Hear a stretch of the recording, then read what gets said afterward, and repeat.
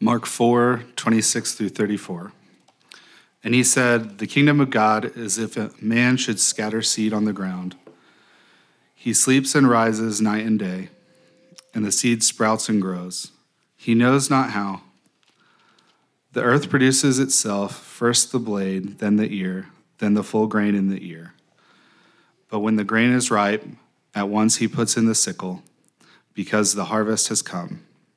And he said, "With what can we compare the kingdom of God? Or what parable shall we use for it? It is like a grain of mustard seed, which when sown in the ground is the smallest of all seeds on earth.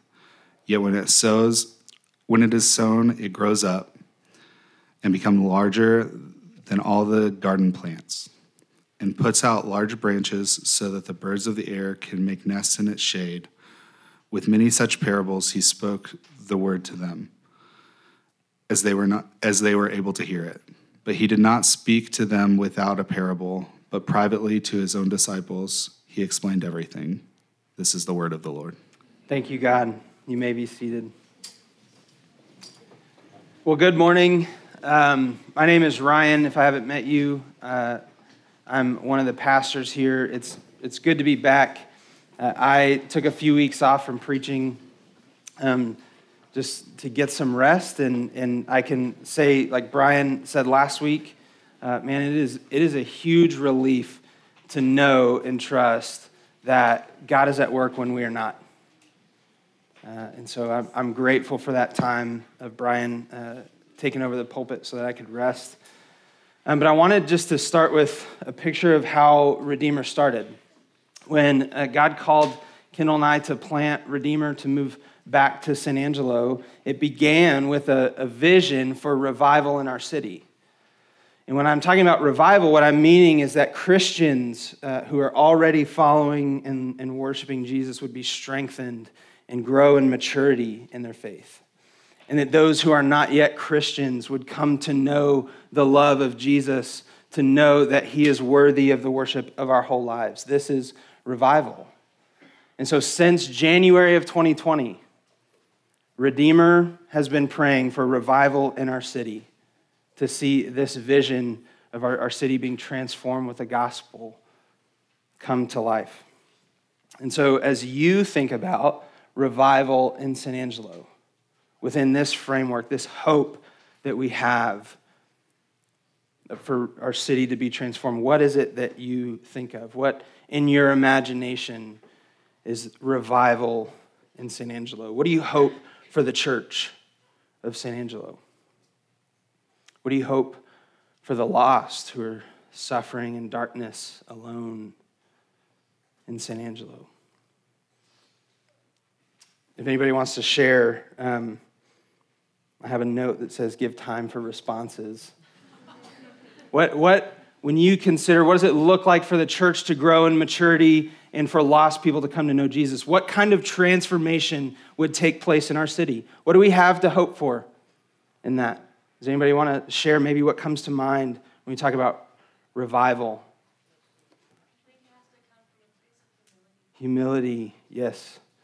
Humility, knowing that we are not God. God is God and we are not, right? Stuart? Being on mission to share the gospel so people can come to know. Yes, yes. Using our whole lives to evangelize our city.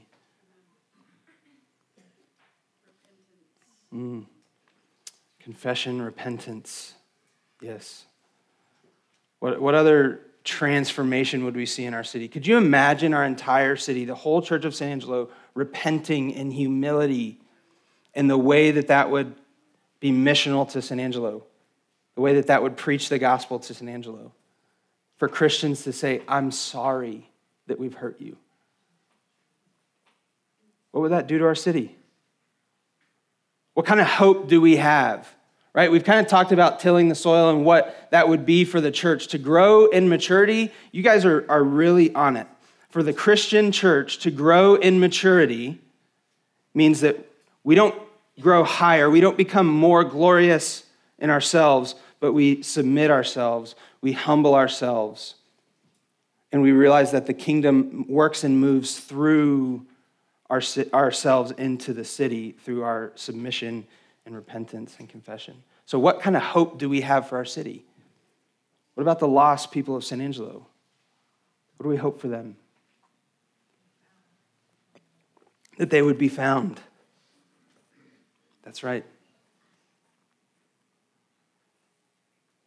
Anybody else? Sometimes you guys like this. What kind of pain would be healed? Yes. Families restored, yes. What else? Yes. Places where Satan has gripped the soul of our city that would be loosened and broken. Freedom in Jesus' name. What else?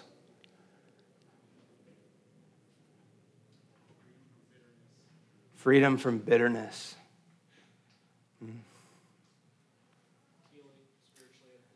Yes. I think San Angelo's familiar with spiritual abuse, right? Like we have a history of the wounded sheep experiencing healing for people that have turned from the church, that have turned from Jesus, to be brought back into the flock. One more, anybody? Hope. That's a big one. Because a lot of people live without it, right? Hope that there's something more than what we're living through. So as we create this vision for transformation in San Angelo, revival in San Angelo, how does that happen? How does the church grow and mature in humility and repentance and confession and mission and evangelism and loving our city well? How does the Spirit take the gospel to the lost people of San Angelo and transform their lives? I'll tell you, it's not through our work.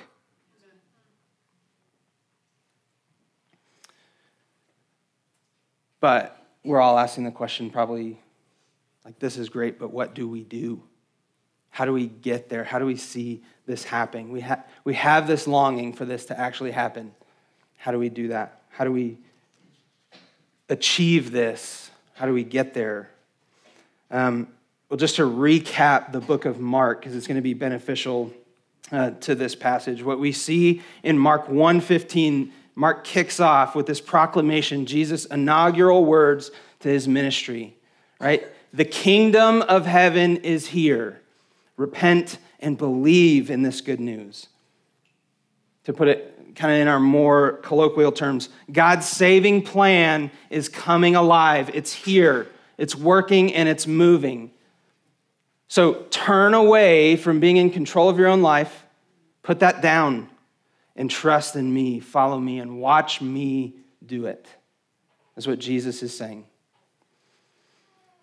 And in Mark 2, Jesus calls us to join him by unlearning our Pharisaical religious ways or even our sinful ways of being in control of our own lives. We have a lot to unlearn so that we can replace what we've unlearned by learning from him when he says, follow me, when he says, come to me. And then in Mark 3 and 4, Jesus, we see that Jesus is making his kingdom most visible, most accessible to the people who will humbly and faithfully receive him and accept him. That know, I don't have anything to give back to this guy, but he's calling me to follow him, so I will. The kingdom is most easily accessible and most visible to those people. So with Jesus as king, the kingdom of heaven will flourish.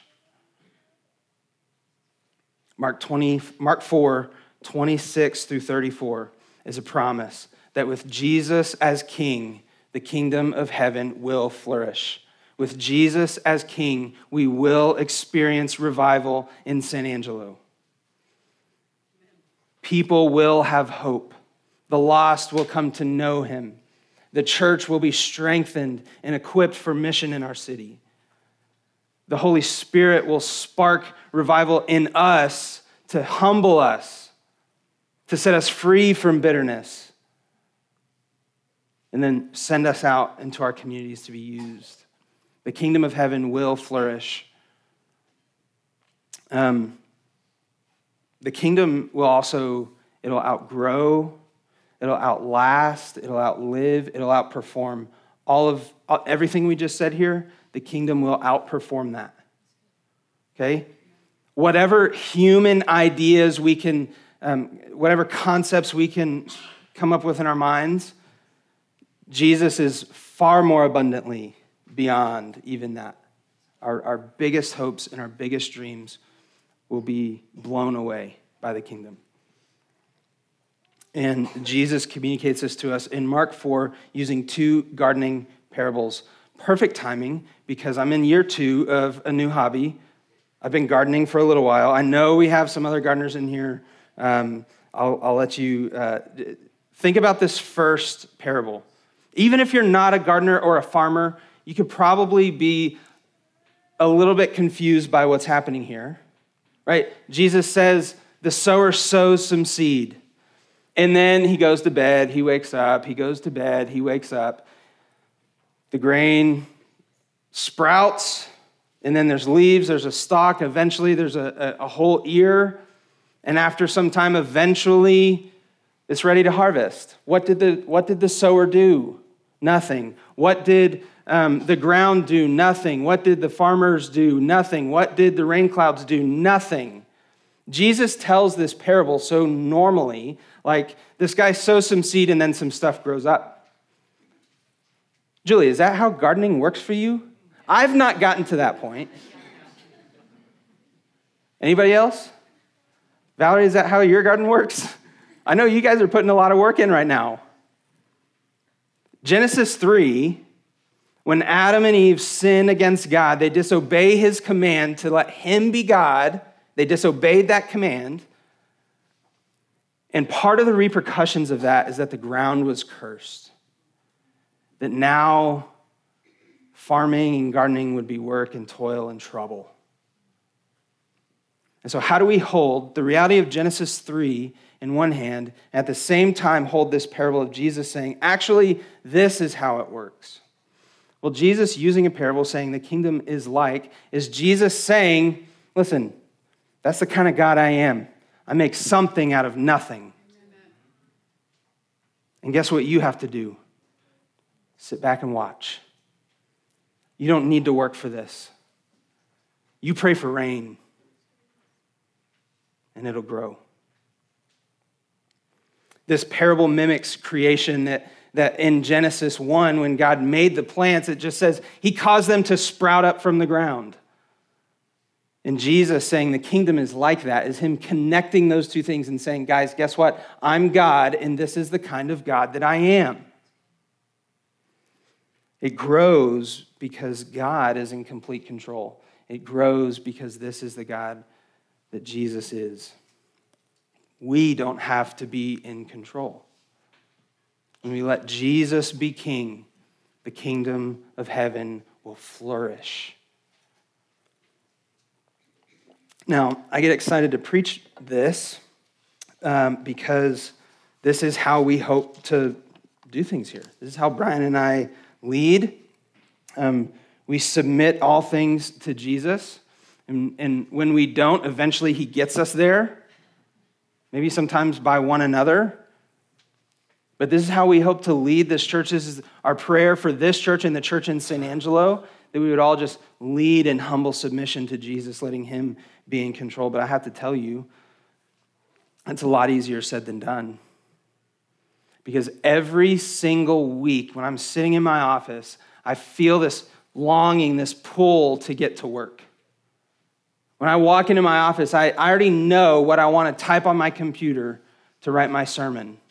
And I just hear those keys clicking on my keyboard and just know that I'm going to write something good. But what's better for my soul and what's better for you is that I pray. There will be time to write. But what's better is that I first submit my mind and my will and my desires and my study to Jesus, trusting him to be at work when I'm not. But that's hard. I believe Jesus to be in control. I believe that it's better to pray than to do his work for him. But it's harder to actually live that out. And I know I'm not alone. I know this is a human problem. It's easier for us to do God's work for him than it is to pray that he would do his work through us. And so letting Jesus be king of the kingdom means that we come to him.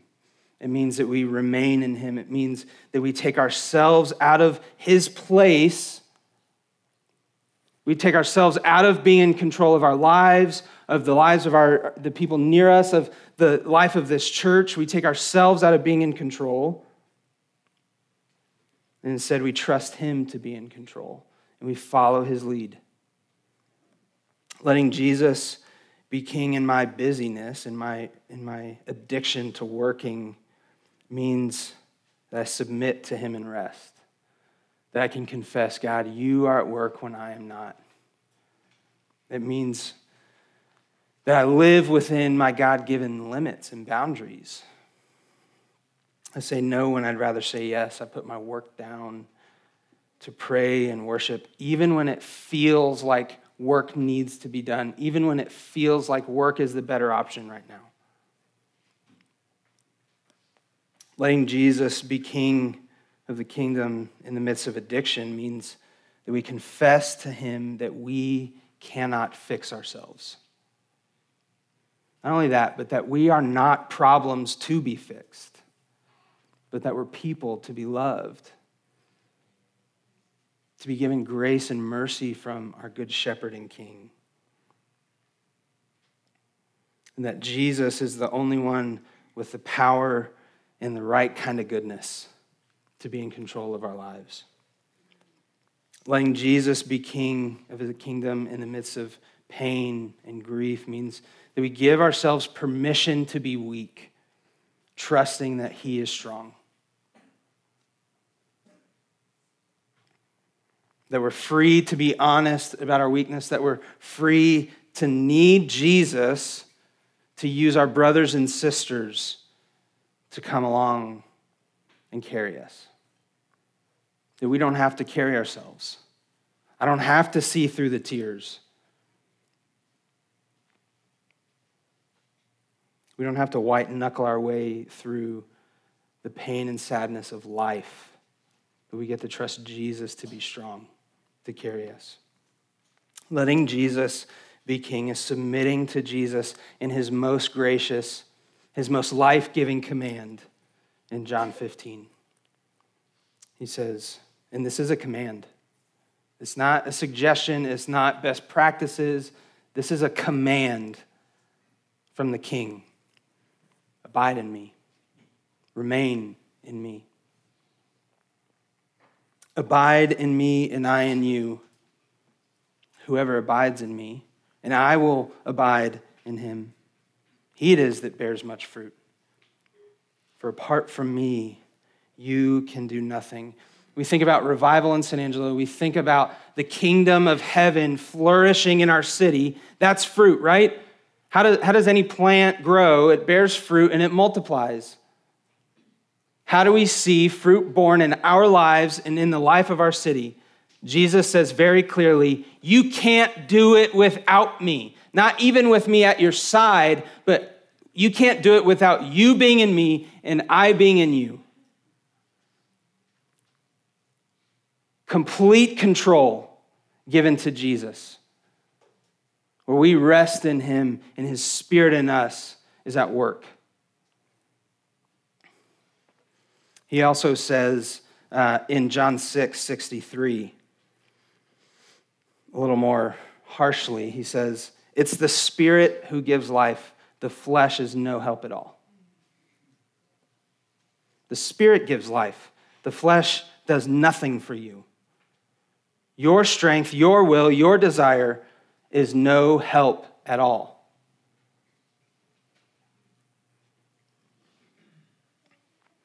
We pray, we trust him, we follow his lead. Not only that, but we follow people who follow his lead. Paul says often, imitate me as I imitate Christ. Hebrews 13:7 says, follow your leaders, look at the outcome of their lives, and imitate them because they're giving their lives to the authority of Christ.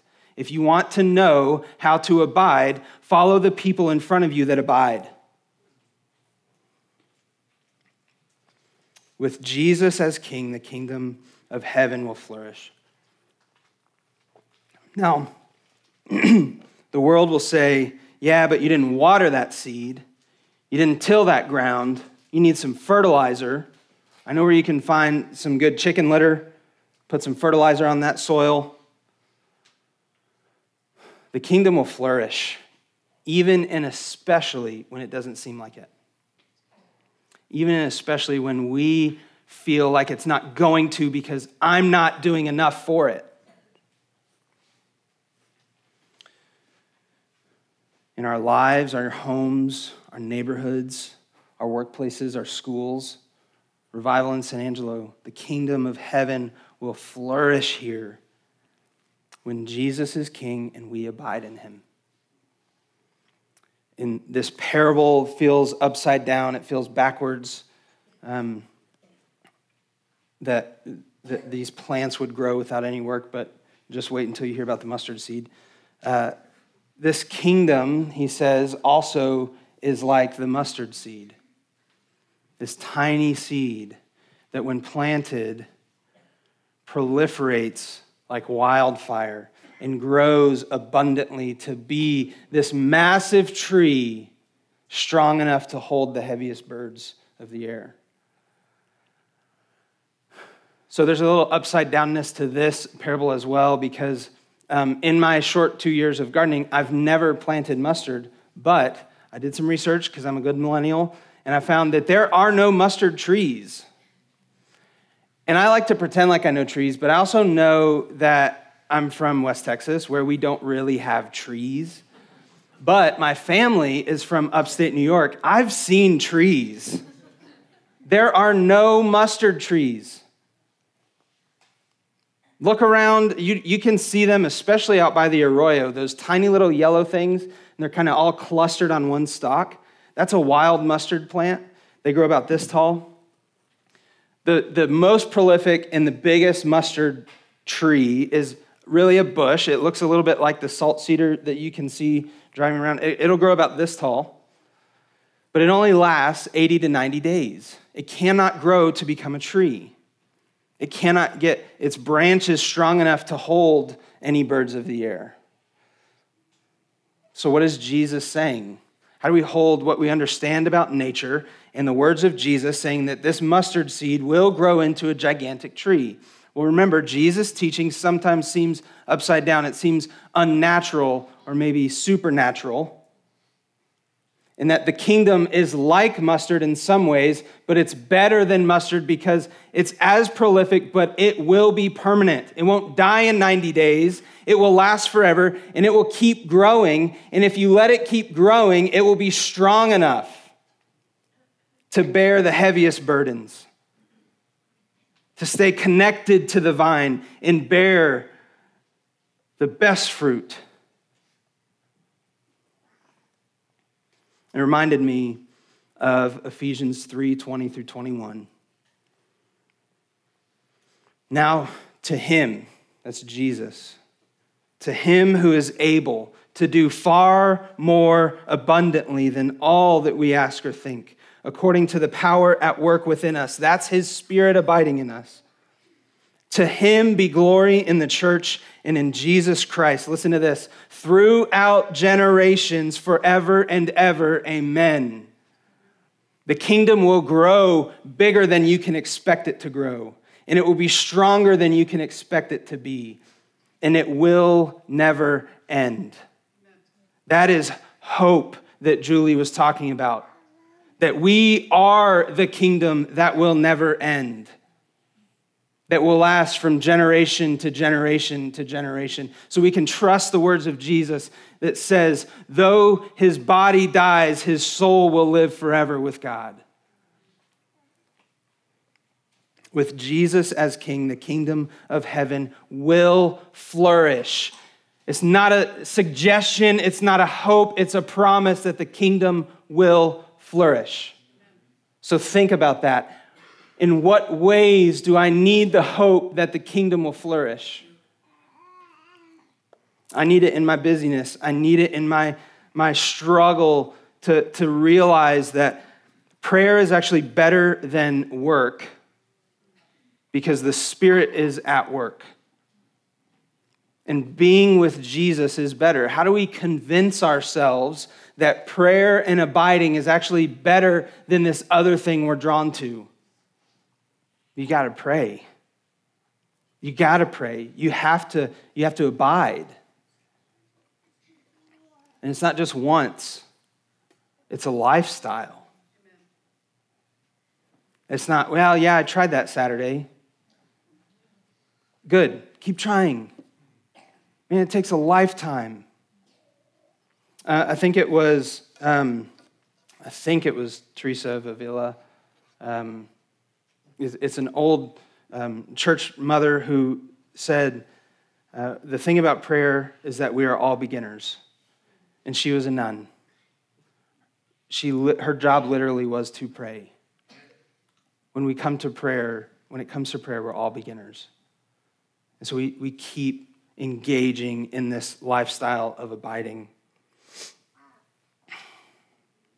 With Jesus as king, the kingdom of heaven will flourish. Nothing will get in his way. Nothing can get in his way. The thing about Jesus being the king and the kingdom flourishing with him as king is that there's nothing that we can do to help him. There's nothing he needs from us. But there's also nothing we can do to stop him. So the pressure's off.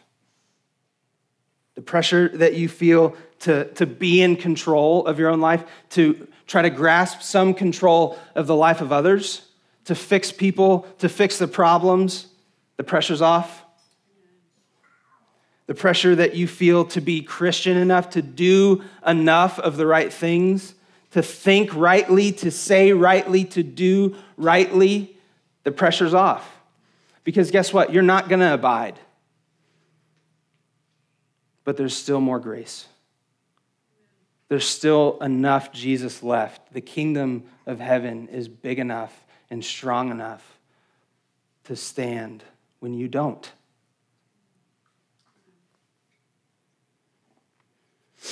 The pressure that we feel is off because we get to remain in Jesus. We get to follow him. We get to follow his guiding, his teaching. We just get to watch his kingdom explode in our lives, in our homes, in our workplace, in our school, in our city. The reality is, Jesus is king, so we're off the hook. Okay? Now, here's the other special thing about mustard. This is why I believe Jesus, one of the reasons that he used this parable. So I imagine they were probably walking, and mustard grows along the side of the path. This makes sense because one of his previous parables was probably watching a guy throw some seed along the path, right? Brian preached on that a couple weeks ago. And Jesus was like, hey, look at that soil. What do you think that the seed in that soil is going to do? What do you think the seed in that soil is going to do? Well, one of those plants that grows prolifically and wildly along the path is mustard. There's a Persian variety of mustard that's in the spring and through early summer there. It explodes. And it's fragrant, and it's robust, and it's pungent. Think about opening a bottle of mustard and leaving it open in your fridge. What's that going to do to the rest of your food? You take the baking soda out, or the baking powder, whatever it is. It's going to stain everything with mustard. That's what these paths were like. You could see the yellow flowers. You couldn't see anything else. You could smell the flowers and the mustard in the air. The kingdom's like this. It may start small and inconspicuous, like this tiny little seed, but man, once it gets going, it's unignorable. The other thing is that because mustard only has a 90-ish day lifespan, it dies quickly, and this is on purpose. The plant has to die in order for the seeds to proliferate. Now, if you look at a mustard plant and there's tons of tiny little flowers, each of those flowers, if it's pollinated, will become a seed. And so you end up having hundreds of seeds on one plant. It multiplies quickly. The kingdom is like a mustard seed. It may start with one man and one mission, but when it gets planted, it will grow and it will bear abundant fruit and it will multiply. And the third thing about it is the only way for mustard to multiply is through death. The plant has to die. All the moisture in the plant has to be drawn out of it. All the foliage has to die back for the wind to take these seeds off and proliferate them down the path. It also must lose all of its moisture and its structural integrity so that the plant will collapse in the wind and that the rest of those seeds can be dispersed among the ground. The thing about the kingdom is that the kingdom of heaven is familiar with death. We're not going to get out without being familiar with the consequences of sin, the pain, the suffering, and even death. We have to be familiar with it because there's no other way to exist in this life. We can't ignore it. So what do? How do we live these mustard seed kingdom lives so familiar with death? Well, we see this most abundantly, most clearly in the death and resurrection of Jesus. You see, if Jesus had not died and been raised to life, then the kingdom that he's talking about would have shriveled in the ground in a tomb in Israel, and nothing would have ever come of it. If he had not resurrected, it would have ended there. The death of Jesus made possible the forgiveness of our sin, the forgiveness of what caused Genesis 3 to curse the ground. Without the death of Jesus, the kingdom cannot accept new citizens. The kingdom cannot bear new fruit. It cannot grow without the death of Jesus forgiving the sin of God's people and all people. The kingdom of heaven would not have this future hope to last for all time through generation after generation unless Jesus was raised from the dead. You see, the hope that Julie was talking about earlier that we pray for the loss of our city is this hope that we actually get to live forever with God. We live in this alternate reality, and it is a reality that says life now is as bad as it gets. It's only uphill from here. Because on the other side of death is life forever with God. And if Jesus had not died, and if Jesus had not resurrected, that hope would not exist for anyone. The parable of the mustard seed finds its fulfillment in Jesus himself. Not that we can be this incredible kingdom, but that he has made it to become true through his death and his resurrection and his return. When you make Jesus king, your soul will flourish. Here in a second, we're going to take communion together. We've got tables up here at the front on both sides. We've got a table in the back. We also have they're always gluten-free. We also have the cups, if you prefer the cups, Brian. I know you do. But those of us who receive and believe this gospel, that the death and resurrection and return of Jesus makes our lives, all of humanity forgiven, it gives us hope in our lives that we have a future in heaven with him. If you believe and receive this gospel, this good news, then please join us at the table. But if you've not yet received this good news, if you do not believe this, then the scripture actually says that you are a liar if you take communion with us, and we don't want to make you a liar.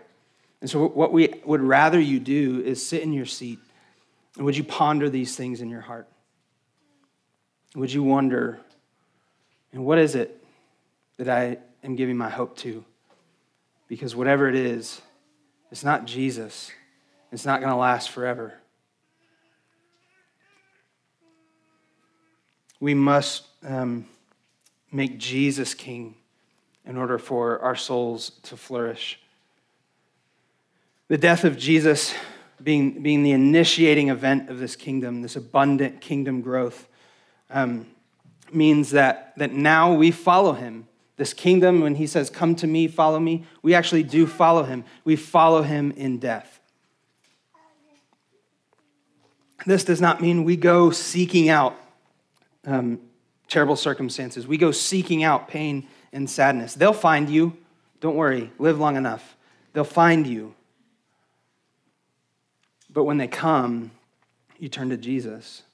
And even in the midst of those, and even when you're in the valleys, like we talk about, when we're in those hard times, or you're on the mountaintops and things are good, either way, we are still called to follow Jesus in death. And the first step of abiding is repentance. Death for the Christian begins with repentance. When we say no to sin, when we say, no, I don't have this figured out. I am not God. I am not in control. So I'm going to put myself in my place. I'm going to put Jesus on the throne as king of his kingdom. I'm going to confess how I've sought my own kingdom on my own terms, and I'm going to repent. I'm going to ask for forgiveness. This is what communion is all about. We must first see that we do, in fact, attempt to take God's place. We do, in fact, attempt to do God's work for him. We do, in fact, use our own strength and our own power to bring forth the kingdom on earth as it is in heaven. And so we must repent. We forget that we are the kingdom, Jesus is the king. Last week, Brian preached this same message of repentance. You might see a theme in Mark.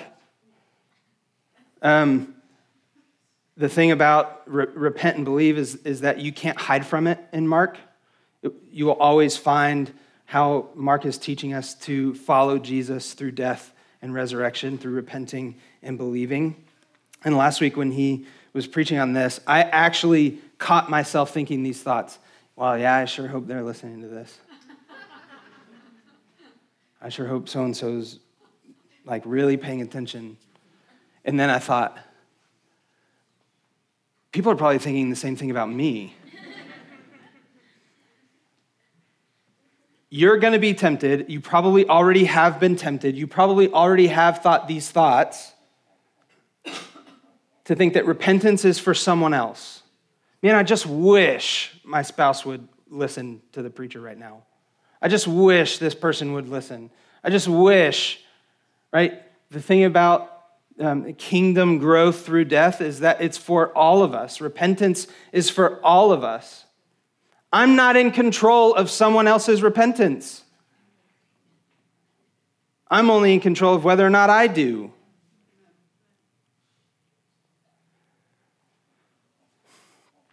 So the invitation to repent is incomplete without belief.